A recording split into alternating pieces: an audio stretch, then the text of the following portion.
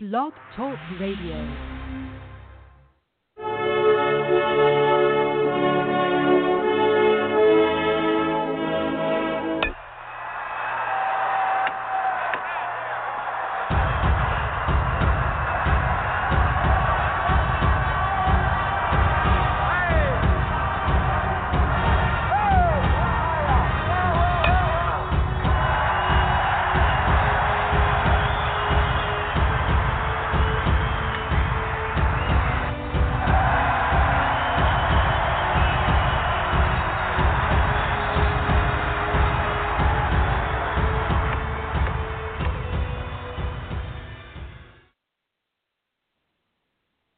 Hey guys, welcome to the show. Welcome to Baseball Brothers Podcast. It's your host Sam, and today we have our hopefully frequent guest Jason on the line with us. Jason's here, right? How you doing? All right, doing well, my friend. Thank you for inviting me again. Of course. No, it's an honor and a privilege to have you, and great baseball mind alike, and I love it. We've both. For those of you that don't know, I'm sure everyone knows, but we're in the Midwest, and we've just been nailed with this polar vortex, and it's kind of like it's been really cold. We literally set a record temperature. I think with the wind chill, we got up to like negative 55, which I've never experienced that in my life, and I'm from the Midwest. Jason, I can guarantee that was the coldest you've ever been, right? Oh, absolutely. Not even close. I think the coldest day I had last winter was about 30. So it's a whole new world for me. Mm-hmm. Jason's from the Southwest, so big difference for him. But we're glad you guys are here. We'll still occasionally have my brother Jeremy on, and my friend Cole will still guest host frequently. But in the meantime, whenever they're not around, you have me, like it or not, and then we also will have my friend Chris, and then Jason, and maybe some other friends down the road. But it'll be great. We'll keep this 30-minute format. And I just thank you for, following us. We are on Twitter at BB Bros Podcast on Twitter. And then we are also, you can find us on iTunes. So if you just Google Baseball Brothers Podcast, we're one of the first couple things that pop up. So I just thank you for doing that. And while we're at it, we'll just give it to Jason. He had some things he wanted to talk about. There has been some free agency signings. It's a crawl. It's like a steady drip. But the big names are still there. But, Jason, why don't you talk about what's on your mind? All right. So, first off, very near and dear to my heart as a Diamondbacks fan is that A.J. Pollock, a Diamondbacks homegrown center fielder who, of course, had a big breakout in 2015 and has had some injury struggles since, unfortunately, signed in free agency with the Los Angeles Dodgers, which I have to say I'm not too happy about, but there are quite a few implications going on there for the rest of the free agent market. First thing is that's the Dodgers filling a gap in their outfield. Of course, Pollock plays a very good defensive center field, which may suggest that the Dodgers might be out on the Harper sweepstakes. Anyway. Yeah, that's very true. Yep. So he is signed to a 4-year contract with an option for a 5th year, $60 million across the entire thing, those 5 years, which is, I guess that's one of the larger contracts that's been handed out so far this season, considering that only about 11% of the players who have signed in free agency over the course of this offseason have signed more than 1-year deals. Of course, the market slowed by everybody waiting to see where Harper and Machado were going to sign, and neither of them have yet. But one thing that you could note about the Dodgers is that they seem in on JT Realmuto now because Harper's pretty much out the window. But one thing that's notable about what the Dodgers are doing is that they seem very convinced that they want to stay below the luxury tax threshold. They're not really going after Harper, and they're signing some cheaper options here. And especially one detail of Pollock's deal is that it's $55 million over the first 4 years, and then there's a 5th-year player option worth $10 million. The big deal about that is that if it was just that $55 million over 4 years, the cap hit every year towards the luxury tax threshold would be $13.75 million. But because of the way they structured the deal, it drops to $12 million a year instead. So they're really trying hard to pinch pennies, even as such a big ball club. That is very interesting. That's a really good point, actually. Yeah, so Pollock at this point is 31, and he's struggled with injuries a little bit. But a couple things that are notable is that in 2016, the year after his big breakout year in 2015, he missed pretty much the entire year with a fractured elbow. The year after, he strained his groin. 2018, fractured his thumb while diving. And if you go back to 2014, before his breakout, he missed a lot of time because he had a fractured hand due to getting hit by a pitch. But only one of those injuries, he's missed a lot of time. But the thing is, only one of those injuries, the groin strain in 2017, is one that you'd have to be that worried about if you're signing him. So I think a lot of people stayed away from him because of that injury history. But I think the Dodgers might have just gotten him a little bit cheaper than he probably would have gotten if he didn't have those kind of injuries. It's a lot less of a problem than a guy with, like, say, recurring hamstring issues. Yeah, no, that's a really good point. So I guess it's probably a good signing then, really. Yeah, I think so. I mean, I'm always a big fan of him, homegrown talent from my team. Very sad to see him go, especially to a division rival, but still wish all the best for him.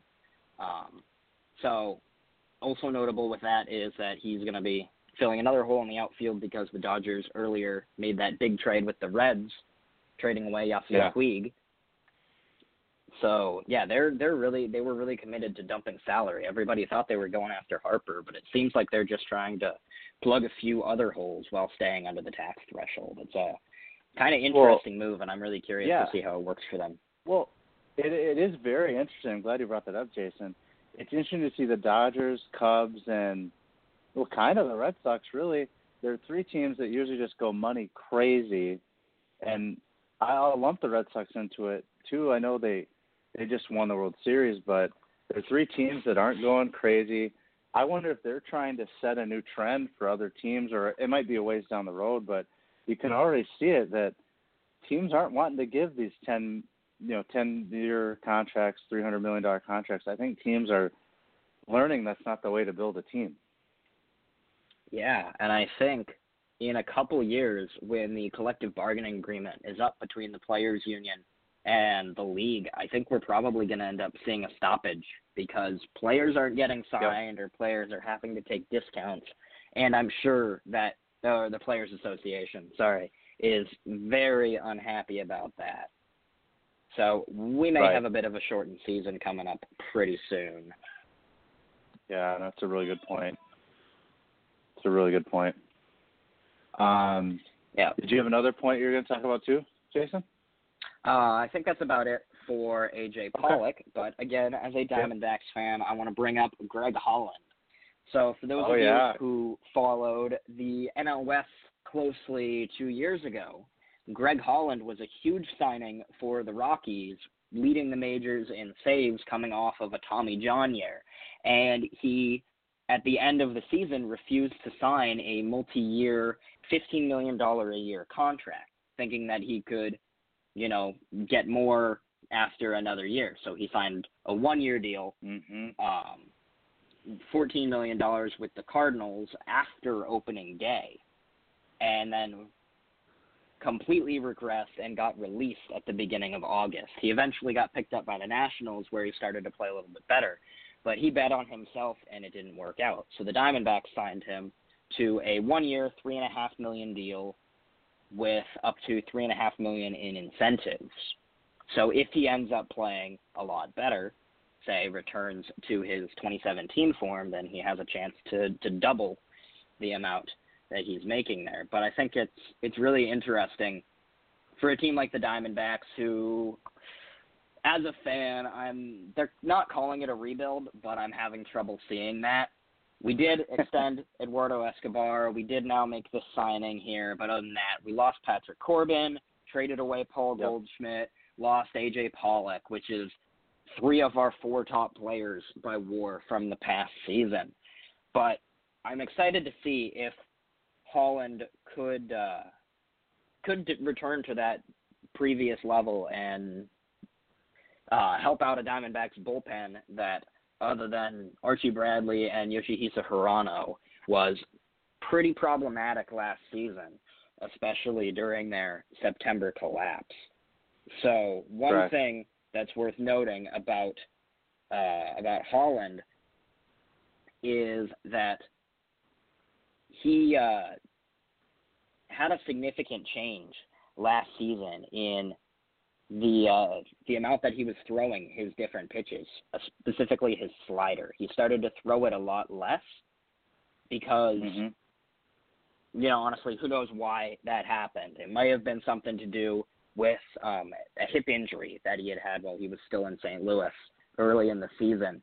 But a lot of his numbers fell after he had stopped using the slider. So potentially, if he is able to get fully healthy, we could see a return to form. There's at least some evidence to suggest that.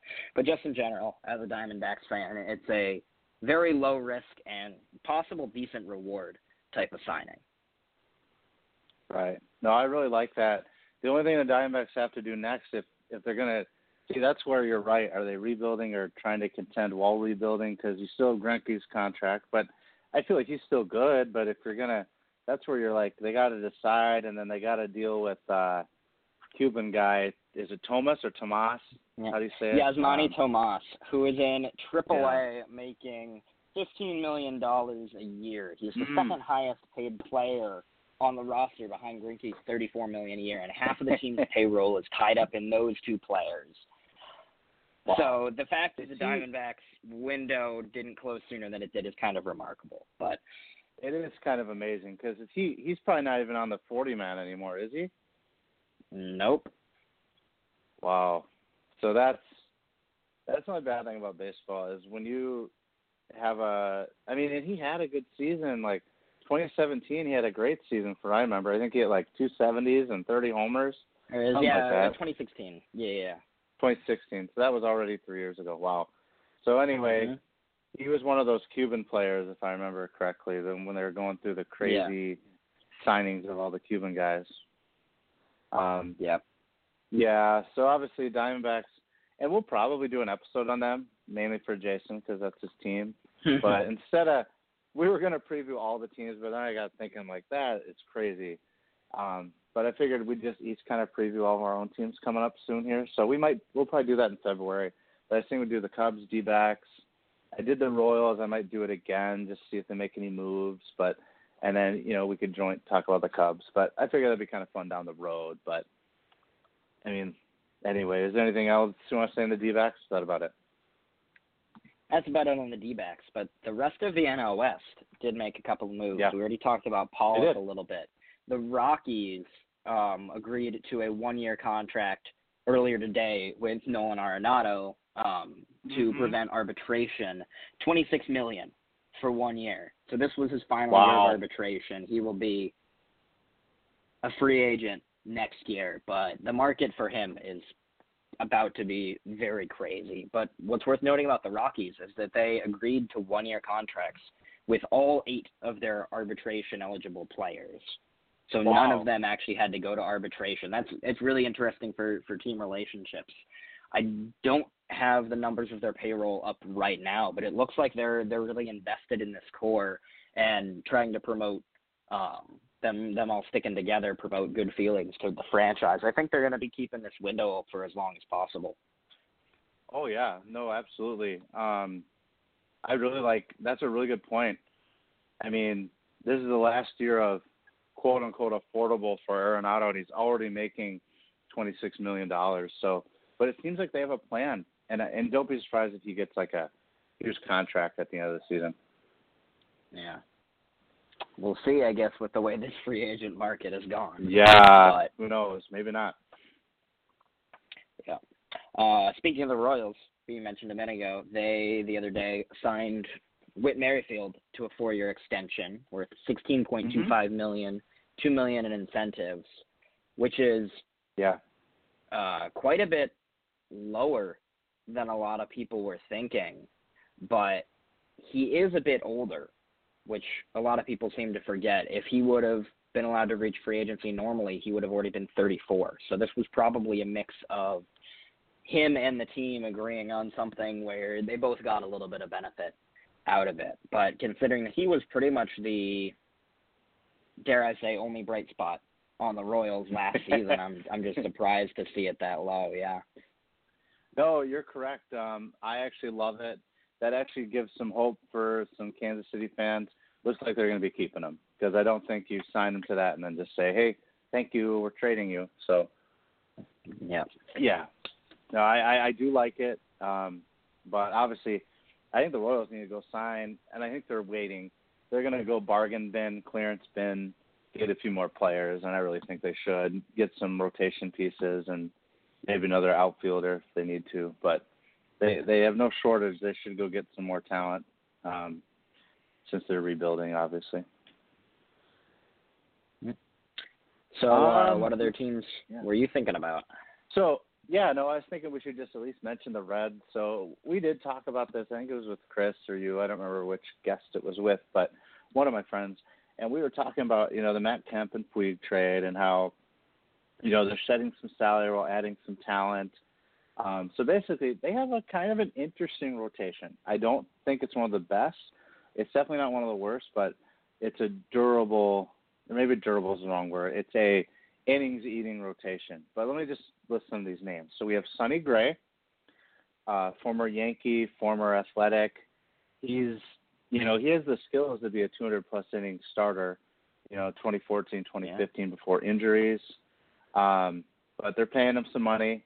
They have Alex Wood, who is an injury-prone pitcher. They also they traded for Tanner Roark. And then they have I think, a very talented Luis Castillo. He's very talented, but he finished with a higher ERA. He has awesome stuff. Like, I've watched a lot of his starts against the Cubs, and he's only 26. I think he throws 100 miles an hour, but his ERA was easily. I think he could be the ace of that staff in a year. And then they have a couple. Anthony Desclafani, or how do you say his name? Desclafani. I can't remember how to say his name. Yeah, Desclafani. Anthony Desclafani. Yeah. Yep. So they have him, and then they have a couple guys that could throw in there, but those are at least the main guys. And it's an interesting rotation, isn't it? Yeah, I think so. And it's particularly worth noting that their pitching rotation last season was among the worst in the majors, but they're also playing in a very heavily offensive ballpark. And Correct. So some park-adjusted stats, such as xFIP, if you're familiar with it, it's a essentially park-adjusted variant of FIP, which is fielding independent pitching. I think I talked about FIP a little bit last time I was on here, but if you're not familiar with it, it essentially is a pitching stat set on the same kind of scale of ERA, where like 3 is good, anywhere below 3 is great Cy Young candidate, around 4 is average. And it just takes into account the things that a pitcher can completely control. So that would be walks, strikeouts, and home runs. There's some complicated formula of how they get it on the same scale as ERA. But it's worth noting that Luis Castillo last season had a 4.30 ERA, a 4.32 FIP, so we shouldn't see him get any worse. But his xFIP, which is adjusted to the ballpark he plays in, was a 3.69, even in a year that we thought was kind of a down year for him. He's still only 25. He'll be entering his age 26 season. He has great stuff, and hopefully having some more veteran presence on that staff as well will help to develop him. That's a really neat stat, Jason. I'll have to have you teach me more about that. But I know some, but that's such a cool stat because it kind of shows you more beyond the ERA. Sometimes we focus too much on starters with wins and losses and even ERA at times. So that's a neat stat. It really is. Yeah. So the Reds have kept around most of their pretty solid offense from last season. Scooter Gennett had a breakout year. Same with Eugenio Suarez. Joey Votto, solid as always. So that's a pretty good top three in your batting order. All of them were significantly above average hitters last season. And then adding, Yasiel Puig and did they make one other major offensive acquisition? Matt Kemp was in that trade. Who else was in that? Didn't they get someone else, last year? Other than they have Alex Nick Wood. Stencil coming up. One of their top prospect. He's been hurt, but I really like him as a sleeper in like fantasy baseball and real baseball because they could throw him in the outfield or he'll play third. They have a lot of options, but I'm guessing it sounds like he might play outfield for them. Yeah, but I don't know.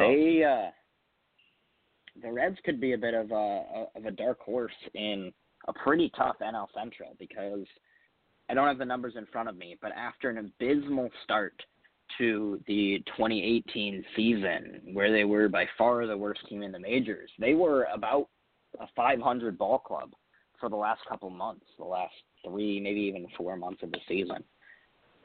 Oh, yeah, exactly. And they've only made moves to help them since then. And what I thought was really fascinating was, so they did fire their manager after the first month of the season, or maybe 3 weeks. And that made a big difference. Yeah. Yep. Riggleman, the former Cubs manager, managed them the rest of the season. And I thought they were just going to hand them the keys, but apparently they wanted to go a different fit. And I think, if I remember correctly, he took another job within the organization or something. But they hired, who's the guy they hired? Anyway, they hired a young guy, and they really liked what they brought to the table. But they have a lot of interesting names, even just working for the team. They have the former Red Sox GM.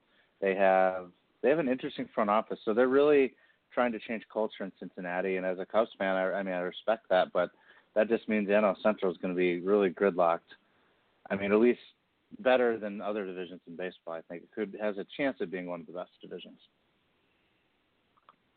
Yeah. ZiPS projections, which are Fangraphs like math model for projecting players' stats and teams' records for the next season, has every team in the NL Central finishing within 2 games of 500. So it's going to be a division where a lot of people are beating up on each other, and just about every team has a chance to compete. Yeah, no, I really, that's a really neat stat too. I really like it. And the manager they hired, by the way, is David Bell. So okay. He, yeah, I guess he's not like super young, but he hasn't. I mean, he's the 63rd manager in their franchise history. Fun fact. Just saw that. But some other interesting things. So we have. Let's see how much time we have. So about 6 minutes to go. I was just kind of going through. I was just skimming through a list of free agents. Still, Chris sent it to me. Obviously, the big names: Harper, Machado. There still hasn't been a lot of news other than the fact I heard Harper met with the Padres today, and the Phillies Padres this week, trying to make a splash too. Yeah, which that's kind of weird. I mean, the Padres throw all that money at Hosmer, and now they want to throw money at Harper. I get it, but you can't just. I mean, that's for 2 players. They could have tied up almost $500 million. So if they do sign them, it's like wow. But maybe I will give the Padres kudos, though. They have one of the best minor league, if not the best minor league system in baseball. So, yeah. I mean, I see why they're doing it. Machado. There's a decent chunk of teams. Go ahead. Yeah, so Machado's there's a still decent chunk rumored. of teams out there. Yeah. Sorry, go ahead. Oh, you're good. Go ahead.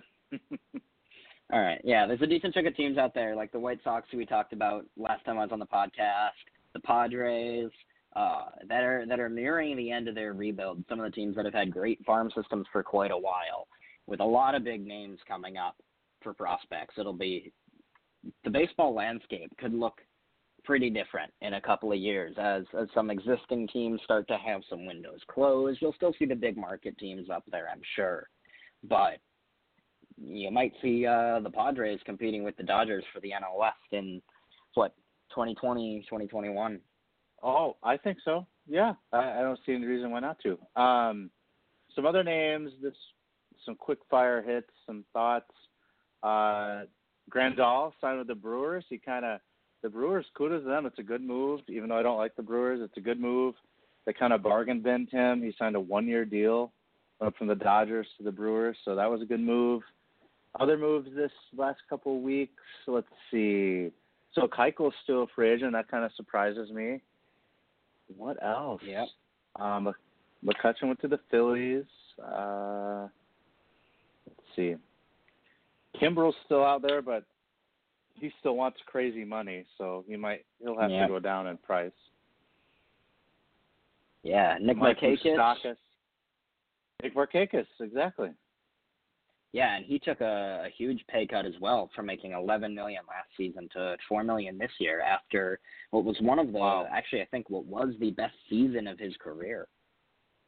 It really was. Like, it's undoubtedly the best season of his career. Another name that hasn't signed that kind of surprised me is Marwin Gonzalez. He can play like 7 positions for the Astros. I would think the Astros would want him back, but he hasn't signed anywhere yet.